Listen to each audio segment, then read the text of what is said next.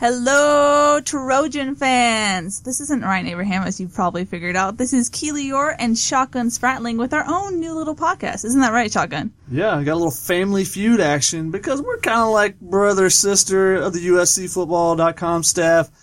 We treat each other that way at practice.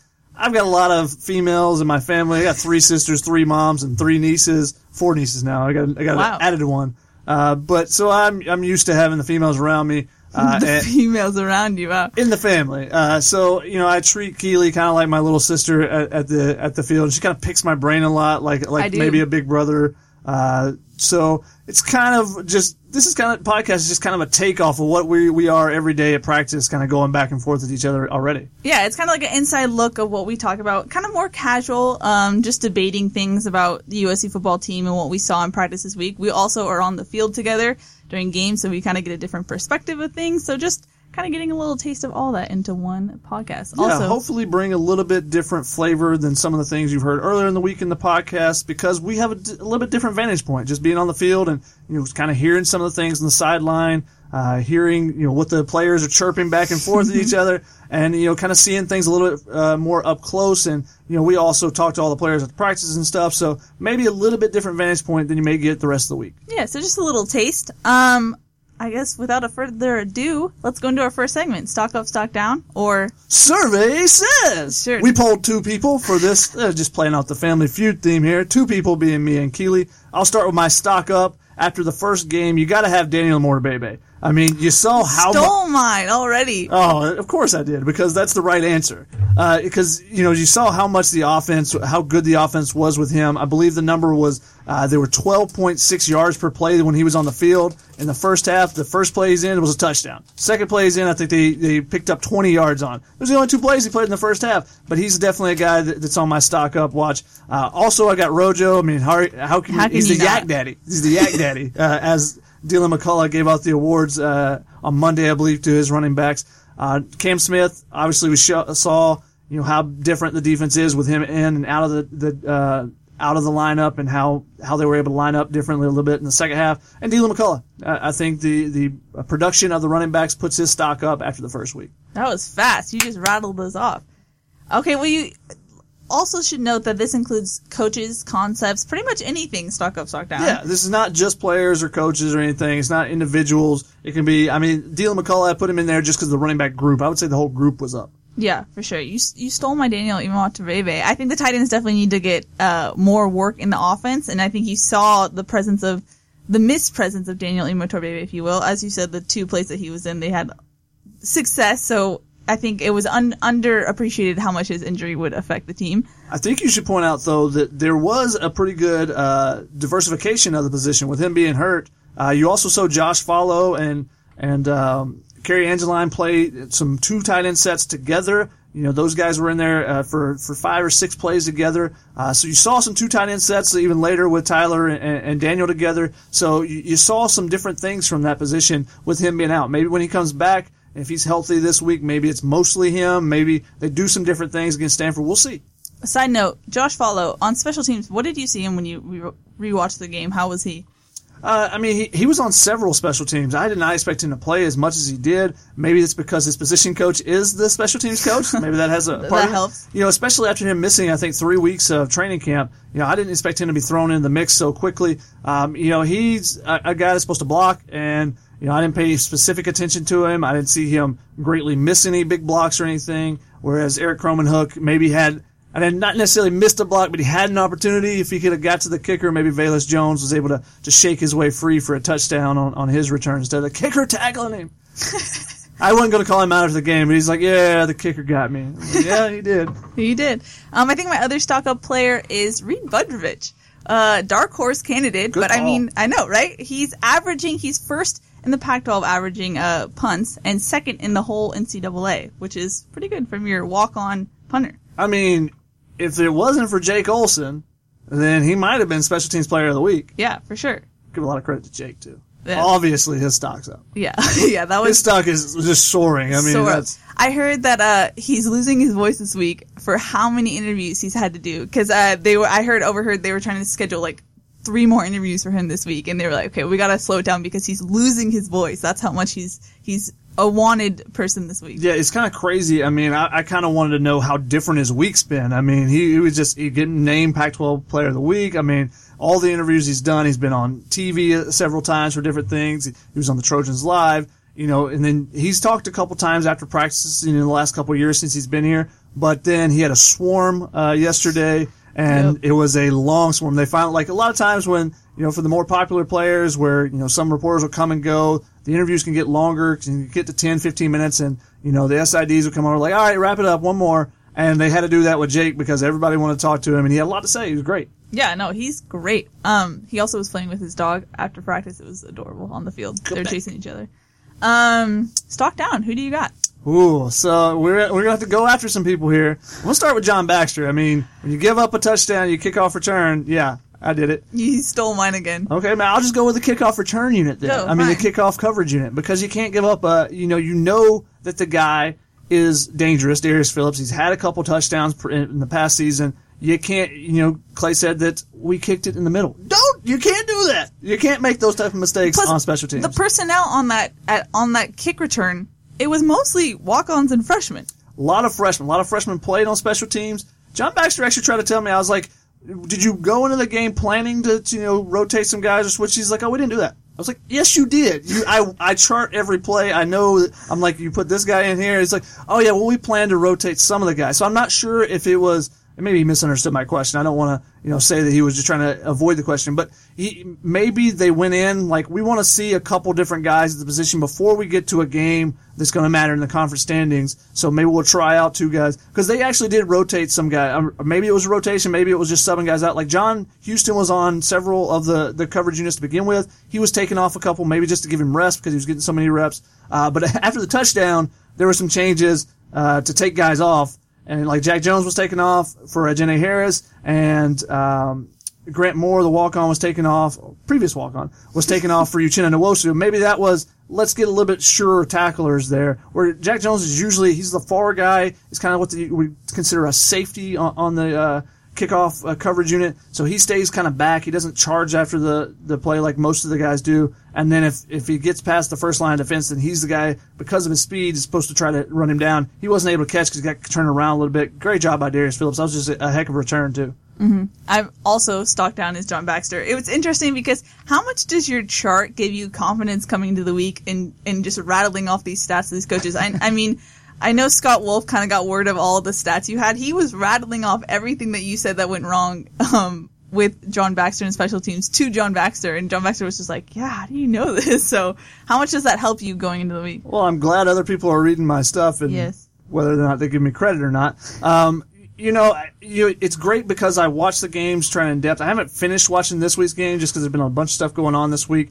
But I try to watch the games in depth, and it gives me just that extra base knowledge that maybe some other people don't know. And it gives me a chance because Dan's our primary beat writer. He's going to talk to Sam Darnold every week. He's going to talk to Ronald Jones when he has a big game. I'm trying to find some different stories. I wrote about Velus Jones this week and how he almost broke that touchdown. I saw that because maybe on the field I didn't necessarily see it. I was like, oh, he had a pretty good run, and maybe if he gets by that guy, I didn't realize it was a kicker at the time until I saw the replay on the Jumbotron.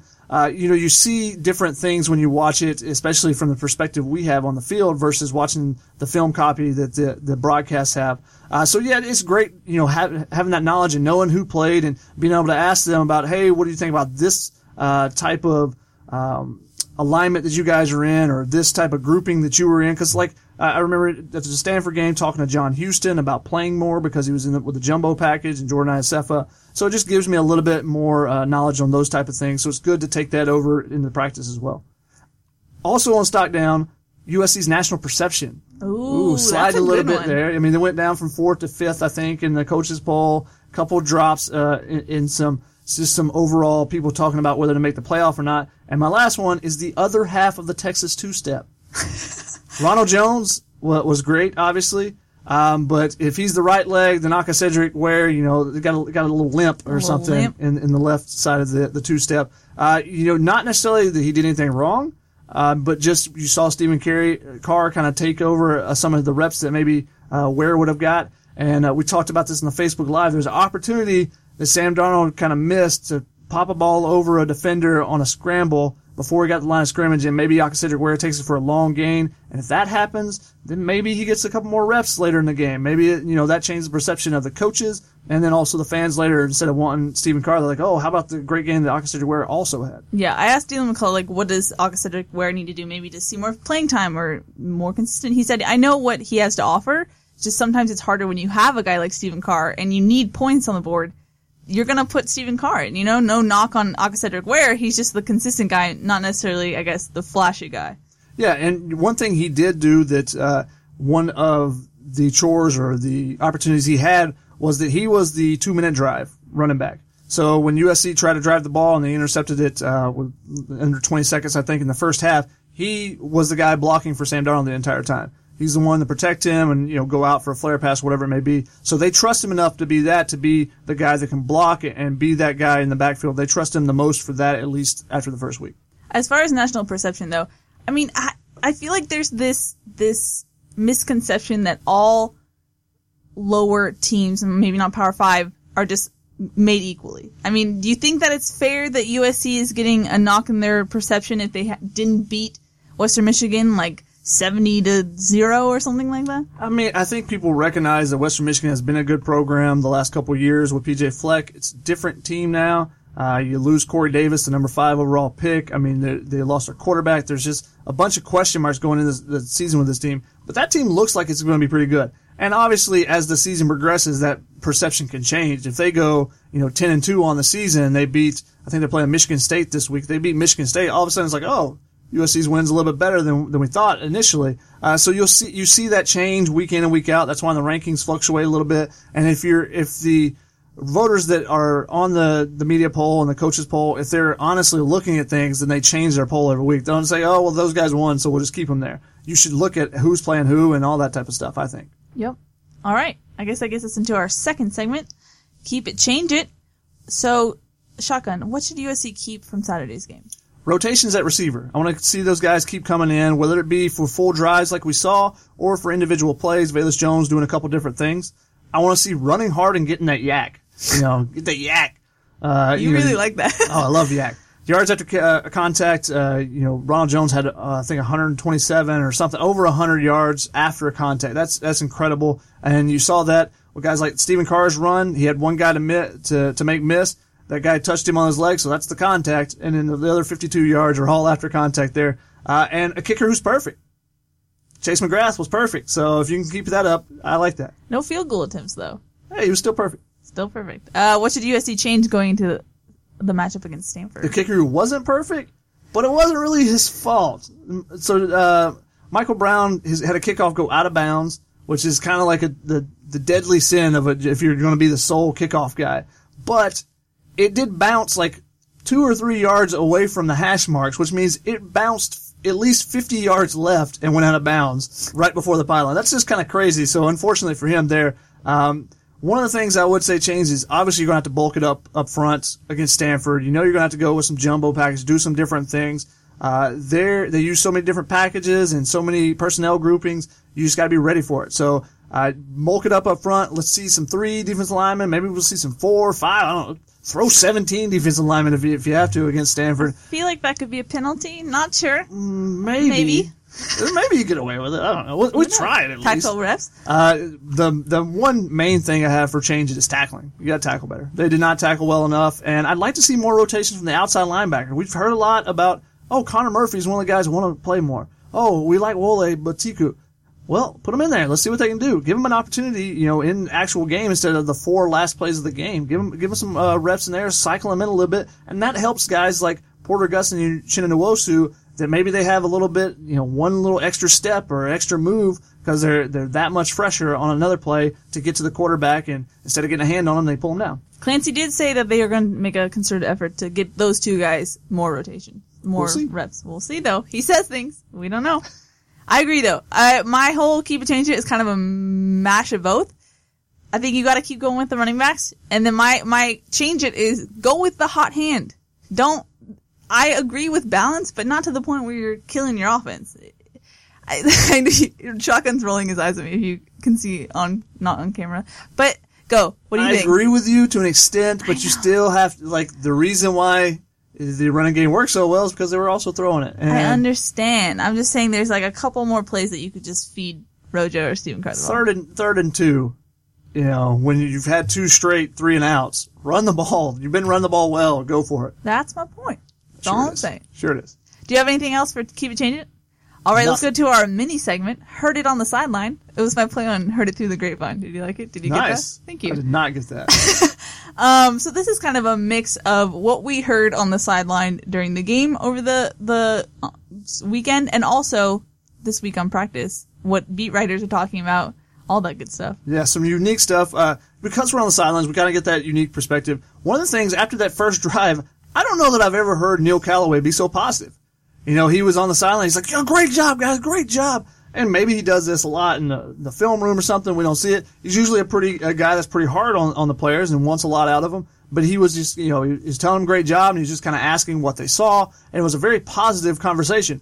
I don't think he was quite feeling the same way after the very next drive, the first play before you come out of TV timeout and you get a false start. I don't think he was quite as happy then. So that's one of the things I heard. What about you? It was pretty unfortunate because you had just tweeted during the game that Neil Callaway was so happy with them, and like right as that happened, there was the false start, and everyone was like, "Oh, shotgun, are you sure about that?" So, a lot of chatter on kickoff return. I think that's when the guys like to get their little trash talk in. The thing is, you're running full speed at someone, so you get to tell them, "Hey, I'm about to hit you," because a lot of times if you know that I was on kickoff coverage in high school, I absolutely loved it because I was 155 pounds, but I loved hitting people. So our kicker was a soccer player that had a huge leg, and he kicked it in the end zone. And in high school, you just have to get it to the end zone. You can't return it from the end zone at all. So if you get it to the end zone, it's automatically a touchback. So he kicked it in probably 95% of the time. So you're looking at the ball, and you can tell when a kicker kicks it well or when they miss it a little bit. So you're kind of watching the trajectory, and then immediately I'm like, all right, who am I going to hit? Who am I going to hit? I'm like a heat-seeking missile. I loved it so much, just trying to find somebody that was looking the other direction to pop them. I think that's a lot of times what you're hearing on that is because a lot of those players don't get to play a ton. Mm-hmm. Guys like Akili Ross or Isaiah Langley who are solid players, but they're being used on special teams. They're not getting a ton of reps on defense. So they want to make their mark when they get a chance. So they want to pop somebody and let them know, hey, I'm the one that popped you. I know you're kind of close with those guys. What's their morale like if you're not being used as much on defense? It's tough. It can be tough. I mean, Isaiah Langley last year, I think he had a good opportunity to fight for that position with Iman Marshall going into the season, and then he got suspended for a game from an off-field incident in the spring, I believe, or early summer. So, he kind of lost his confidence a little bit because, he got pushed down the depth chart and he had a new coaching staff and he wasn't performing great when he first came. So it can be tough. And that's when you really need the support staff and stuff, guys like Gavin Morris that are really good at keeping guys in good spirits and can help out a lot in that regard. And you just need your teammates. I've talked to a lot of the guys that are from far away, the Imortabebes, Chuma Doga, those guys from Georgia, Pi and Jamel from Miami. They have a pretty good, little Southern connection, I would say. Velas as well. Because, they were all redshirting pretty much. The Josh and Jamel and Pi and Velas. So they weren't playing a lot, so, but the camaraderie of being across the country, they had a good little network, and it really helped that they had the Imortabebe family, had moved here, so they were able to go and, visit with, Josh and Daniel's parents and stay at their house or, go to a meal there, that type of thing. And it really helps, feeling like you're part of a unit, and feeling like these are your teammates, these are, as they call it, a family, your brothers, whereas sometimes, the guys you see transfer, a guy like Ty Isaac, who was from Michigan or from Chicago or Illinois, and came out here before transferring to Michigan. He just felt homesick, and then he had a sick grandparent or a mother or father. So those things can weigh on you a lot when you don't have that support that support group around you of guys that are maybe from your area or talk like you or maybe do something that's similar. So I think that's a big thing, and it can be hard for guys that don't participate a lot. Because that's what you came here for. You came from Georgia. You came from, the Inland Empire or wherever it is. You chose to come to USC because you wanted to play football. So if you're not actually getting to play football, it can be tough. And that's when you have to rely on the people that aren't the direct coaches. Now, sometimes coaches have really good rapport with players, but other times it's, hey, you need, that support staff person or you need that good friend on the team to keep you in good spirits and for you to keep pushing you to work hard.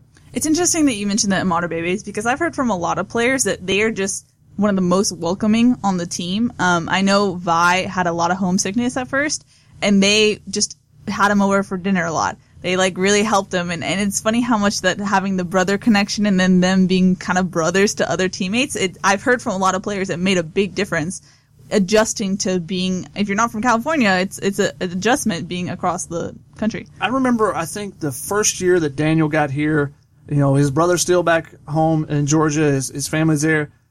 Or maybe it was the spring afterwards.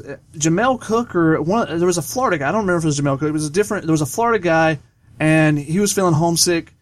Daniel was going to fly home for, I think, spring break, or it was I can't remember what break it was, but instead he helped the other player, pay for the ticket to fly home. Wow. Is it, help, and that's something you do in college. I mean, I remember helping my teammates out, whether maybe when you're moving or whatever, like, hey, we had unfortunate situations happen while I was in school playing baseball, and my team, we had a tragic situation. My roommate actually committed suicide, and oh my gosh. It was so amazing that all my teammates kind of rallied around and were there for me, because I don't know how else I would have got through that. But then later in my career, just for me personally, my dad had a stroke, and I was really concerned about it, but my teammates were there for me. It's just this is Family Feud. We're bringing up the stories. Wow. Yeah. Bringing up the personal information, but I'm just saying it can matter so much if you're close with your teammates and they're there for you to help you out with any situations like that. And that was something that he was able to do in that situation. And I'm sure that the other player was so thankful for it because he was homesick and wanted to go see his parents or whatever it may be. So yeah, you have a lot of that. And the Immater Bebes, they're two great kids. I mean, every time you talk to them, you just seems like they're two of the nicest guys around. Yeah. And we always forget that these are kids, these are teenagers who... A lot of people on the message board, hey, remember, these are 18 to 21-year-olds. If they make a mistake, they get a personal foul penalty. It happens. Yeah. Remember what you were at 18. Well, also, these are student athletes. They still have to go to class. I mean, I lived an hour away and still got homesick. It's just a lot to transition and get down under your belt when you're young. And so... I never had that issue. Okay. No homesickness here. Okay, whatever. Anything else you want to add for her? Oh, this is what I was going to add for her on the sideline. I think, not making excuses, but I think the Heat was a huge player in the game. I know a lot of players had ice everywhere they could put it, on their necks, in their shoulder pads. Talking to Chris Hawkins, he said he felt like he had never played in a hotter environment. And mind you, U of A last year, my shoes were burning on the turf. I think it was like 130, but it was humid on Saturday, and he said it was just so bad, and it just made everyone kind of lethargic. Once again, not excuses, but I mean, it does. I mean, it was on both sidelines. I heard the same, because I was on Western Michigan's sideline a lot during the game, just because the sun and the shadows and trying to get photos.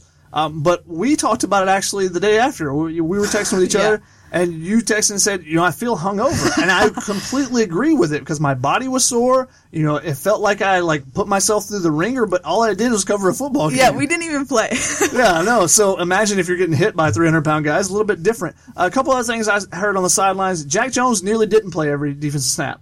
Interesting. So he was the only player to play every defensive snap, and he played the most special team snaps. That's how he got the ridiculous 97 total play snap count. But he nearly didn't, because when he got the penalty, the offsetting penalties, they were ready to pull him out really quick. And luckily for him, to save his mark as playing all plays, it was an offsetting penalty, and I believe they kicked a field goal on the next play. Whereas if it would have been a first down, he was coming out. They had two guys that were debating which guy to put in, and he was coming out. So that's one of the things. And then talking not necessarily with the players, but talking with some of the photographers, it just seemed like during the game. Now, I never felt USC was going to lose for whatever reason. I was like, they're going to win. But it just seemed like all the small things were going Western Michigan's way. Every 50-50 ball seemed, every replay, the interception with Jalen Green, the guy, I was like, oh no, there's no way that guy got his foot down. He watched it. Oh, okay, that's a great job getting his foot down. It seemed everything was kind of going, and that's usually the makings of an upset there. So it's kind of like, talking to some of the other photographers, like, wow, it just seems like they're getting all the breaks, all the small things. But for some reason, I never thought they were going to lose. I don't know why. That's what Cam Smith said. Cam Smith said that not only did they not know what they were going to show him, nothing went the defense's way. So, who knows? I mean, I feel like maybe looking back on this game, we can see well, if this was an earlier team or a different team, maybe they wouldn't have turned it around. You know, I feel like in other teams we would have heard it was hot, it didn't go our way, we didn't know what they were showing us, and we lost. But, I mean, they turned it around, and not having Cam Smith in the first half definitely made a difference. Yeah, I mean, some of the teams that we saw maybe 3-4 years ago, maybe under some different coaches, maybe they don't turn it around. Someone told me, I think it was during the game or after the game, they were like, yeah, this is a game that Kiffin or Sark would have probably lost because they wouldn't have gone to the run game. Like, no, Sam's got to get his yardage. He's got to get his, he's got to get his stats. We're going to keep throwing it even though it wasn't working well. And they wouldn't have stuck with the run game as much as USC actually did in the game, even though we're saying that they probably should have run it a little bit more.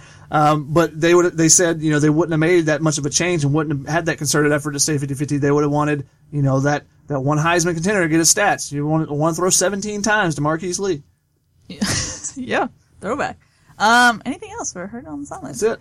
Now to my favorite segment, where I get to pick your brain. So this is kind of in practice, I'll just go up to Shotgun and ask him random questions, see what he's feeling on certain topics. So now we get to record it and have it via a segment.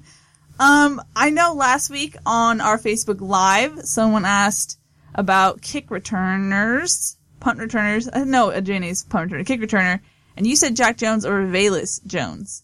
They both were the kick returner. But do you still agree? I mean, Ajayne is a possibility. Do you still agree with keeping those two guys back there? With specifically Jack Jones? Because I asked you, what about Velus? And you said no, Jack Jones. As long as he can keep his knee off the ground, yeah.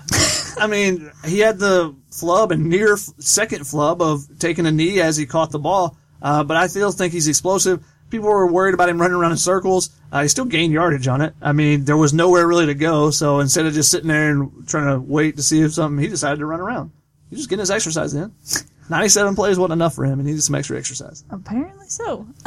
This is kind of a hot topic on the message boards. Ooh. The D-line rotation, especially guys are wondering, where is Brandon Peely and where is Jay Tufele? What do you feel about that whole situation? I think that Josh Fatu needs to play a little bit better. He needs to get better leverage and be able to push the pocket a little bit more.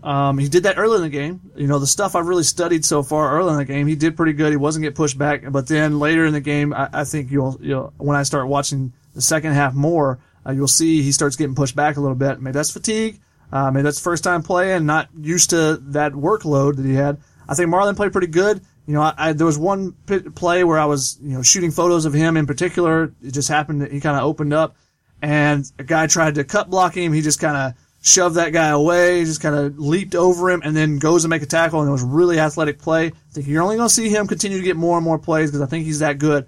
Jay Tufele is a guy, we talked about it last week, that he's got to do more in practice to earn the trust of Kenechi Udeze and Clancy Pendergast. Brandon Peely, when I asked Clancy before the season, which freshmen do you think are ready and which ones do you think you possibly trust to play, he wasn't a guy that he mentioned.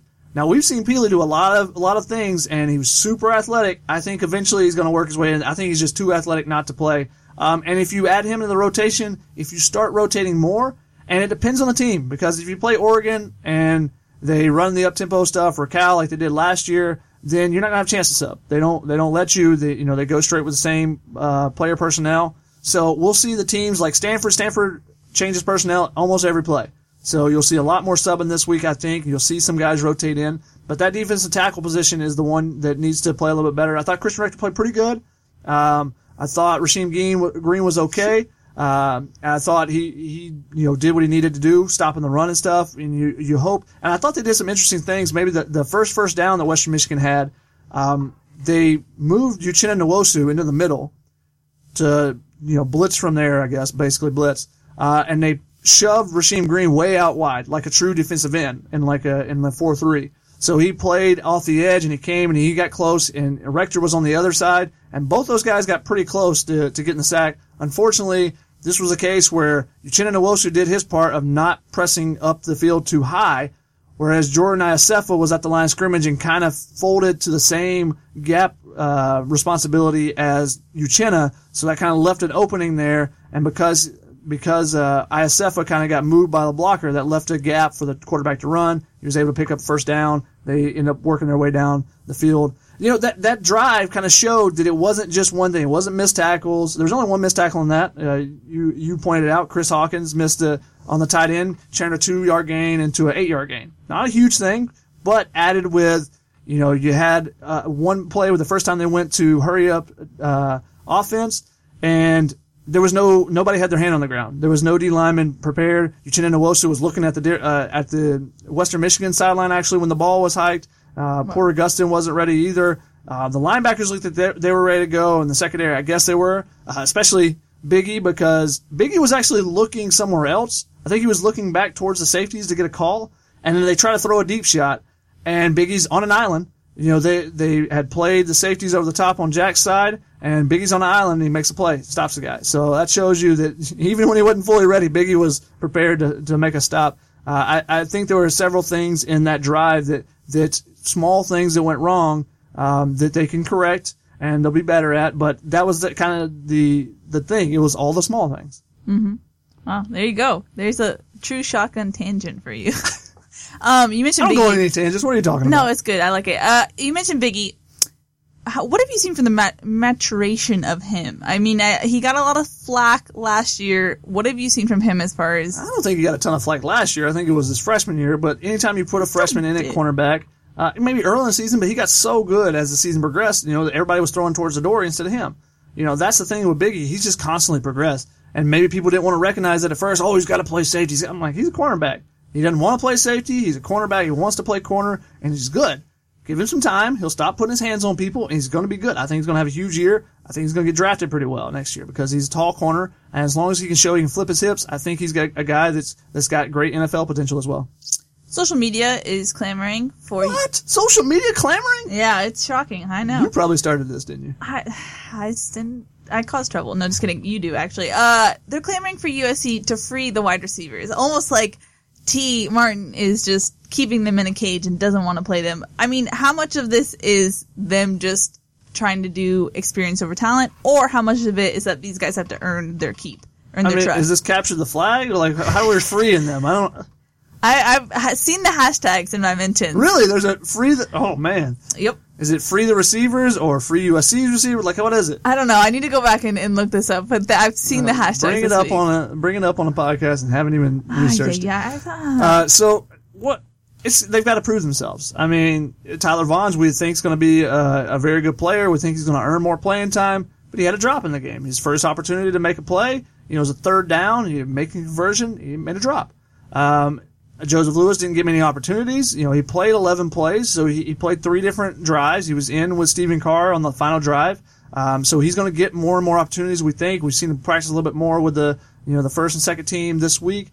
You think he's going to get those opportunities, but when you get them, you got to do something. And once they start doing something, you see 3 catches for 37 yards or whatever it is, then, okay, I can trust that guy. I know he's going to turn the right way when I throw this stick route. I know that he's going to look over the right shoulder and be there. I mean, the first throw, I tweeted it out today, that Sam Darnold threw of the game, and maybe it wasn't the best throw he should have thrown because there was a linebacker there and it kind of tipped the ball just barely, but he threw it straight ahead almost for him, and he was in the middle of the hashes, or not in the middle, but to the left of the middle of the hashes, whereas Stephen Mitchell was outside the hashes by a couple yards. You can barely see him in the screen when Sam starts his motion, and he connects for a completion.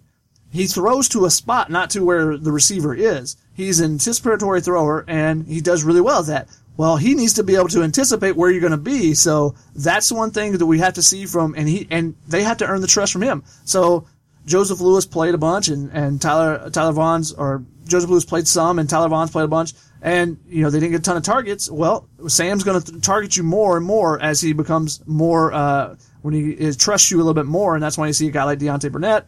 If you can get it open, Sam will find you. In that sense, do you think there should have been more emphasis, I guess, over summer PRPs and just getting that chemistry with Sam? I mean, they talked about how they would call Sam up and go, and like Stephen Carr even said that, or Ronald Jones, that he would go and throw some with Sam. So I think there was more than maybe the PRPs that we saw. But I think it's tough to do when you're just throwing air routes, because you need to know where the defenders are. You need to know what a guy's going to do when he's running full speed, because air routes, a lot of times, guys don't run full speed. Yeah. What? Oh. let's see. How about, do you buy into the balance philosophy, the T and Clay? We kind of already hit this. You threw me off with your little hand signals you're giving me, but do you buy into that? One more question. I'm giving you one more. Okay, I have two more. Okay. All right, I'll try to rapid fire. You know how hard this is for me. Yeah, it really is. Okay. I guess you can mix this together with play calling, I guess. And game preparing. Clay said that he didn't want to get too much into the X's and O's over the summer, like he did with Alabama, which he admitted. But then it turns out the defense prepared for 3 separate offenses, and then we kind of saw them a little confused. Well, there's a difference in offense versus defense. Where offense, you run your stuff, you try to find stuff that's going to work against defense, but it's more about you. Whereas defense, it's more a reactionary type of thing. Unless you're Todd Graham and you blitz 12 guys at once, which there's only 11 guys on the field, but Todd Graham would run out there himself if he could, with his headset mic on, like Britney Spears. But it's tough with a defense, especially when you're facing a staff like Western Michigan that is from all over, that has done different things. All right, what are they going to do? And we talked about it a little bit last week. Is the head coach going to have final say? Is he going to give the right of way to the offense coordinator? Is somebody else going to have input on the play calling, the speed? And we saw it was kind of a little bit of everything. They ran some up tempo. They were slow at other times. They did some 3 wide sets, and that's why USC was in the nickel lot, because they're 3 wides. And they ran some 12 personnel, which is 1 running back and 2 tight ends. And Cam Smith said yesterday they were not prepared for that at all. They hadn't seen that at all on tape. Of the 80% of stuff they weren't going to use, that was some other stuff that they still weren't, that they didn't even know about. And, the first time they ran it, they confused USC and they were able to pick up a first down, because USC was still a nickel versus 2 tight ends, which normally they would want to be a base. And you saw USC immediately correct, where everybody was complaining about the 3 down lineman. They immediately corrected because they saw, 2 tight ends. All right, get another defense lineman in there. And then they go 3 wides, and then they were able to complete a pass. So that's the cat and mouse game, obviously, and you can't just always say, you gotta have 3 defense linemen in there. Well, if they're always in a 12 personnel, or they're always using a fullback and a tight end, yes, you can do that. There's only 2 receivers, but you don't, and like Clay said, we don't want Uchenna or we don't want Porter having to run after, a slot receiver or wherever it is. Now, maybe that's not true what would actually happen. They would rotate a safety in, but it looked like a lot of times they would prefer having a guy over Jack Jones just in case, just an extra safety over the top where they feel comfortable leaving Biggie on the island right now. Whereas last year, you could probably leave both of those guys on the island and you could play more in the box. And I think that's one of the reasons why the run defense was so good at the end of the season. There you have it. Last, very quick, key to Stanford. What do you think USC needs to do? I've dropped a lot of keys, unfortunately, in the Facebook Live, but I think it comes to stopping the run, and by doing that, can you keep them out of 3rd and short? If you can keep them out of 3rd and short, then they don't have as many of those easier 3rd and 1, 3rd and 2 runs where they're going to pick it up, because they can fall forward and get those, it seems like, almost all the times because of how patient the running backs are. I think that's a huge thing. Good job. I thought you were going to... You seem like you had more, but you're good? You're good? I'm out for now. Okay, good job. That is our Family Feud podcast. How do you feel about that, Shotgun? I need a shower. Tweet us any recommendations or comments, concerns, questions that you have. Don't be mean. Yeah, send us debate topics. We'll be going back and forth with each other for different segments as we progress with the podcast. Send us some feedback. Let us know what you think. And, we'll be back next week to talk about Stanford and then the upcoming game after that. We're going to be talking a little bit of the previous game. I mean, obviously we had to talk a lot about Western Michigan opening game, but we want to preview the next game as well a little bit. So to give you a little bit of a Friday appeal, we're going to do Fridays. Yeah, a little appetizer for the game on Saturday. Yeah, because, we don't have any practice on Friday to cover, so you need a little football on Friday, right? It's true. Before you go out to a high school football game. Yeah, like we do. All right, that's going to wrap it up for Family Feud. We'll see you guys next week.